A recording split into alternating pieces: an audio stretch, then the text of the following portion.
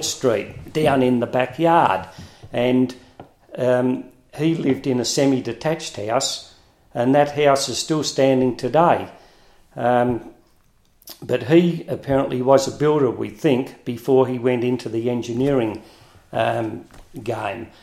And I can know that, or I can vouch that Merv Ward, who had done was doing an apprenticeship as a carpenter at the time, and later to become a partner of Daniel and Ward, a well-respected building company through Mosman Park in latter years. Merv did a lot of the timber work on the building, and I know that he was helped by Noel Skeleton and Arthur Brams. And according to Merv, Fred George actually set the building out. So Fred played a big part in the setting out of that building. Now, the tile roof that was placed on, we know that Charlie Kavanagh played a big part in the roof, because Charlie Kavanagh, who was an old Mosman identity, Charlie worked for Bristol Tiles, and he would have been responsible for getting the tiles.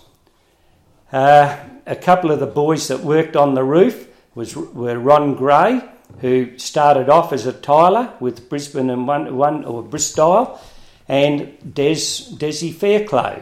And I know that Morris George, the son of Fred, told me that it was Fred that insisted that MJSC be placed on the roof in different coloured tiles. So the insignia of the Mosman Junior Sailing Club was there to be seen. When you walked along towards the club, you could see it stand out on the roof, because the boys had used a different colour tile to put the insignia on the roof. So that's how the club was formed. Now, as we put the boats in the water over this ensuing year of 47 and into 48, it was like a magnet or a honey pot to bees.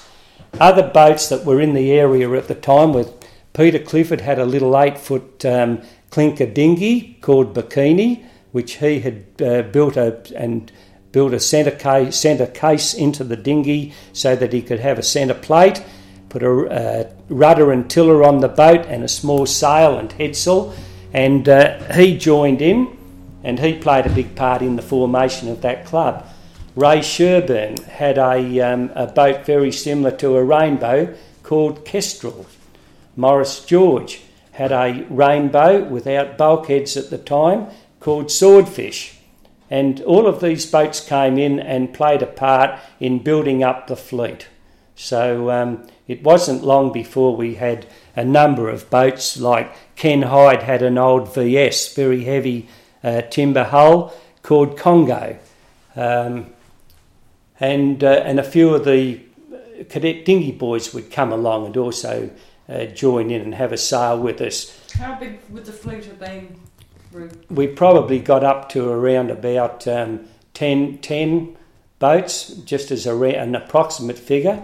And the other boat that was there right from the start was Sid Game with Atlantis. It was an open rowboat virtually that Sid had put a couple of boards, I just forget what you call them, but one on either side to try to stop the boat from crabbing when you tacked.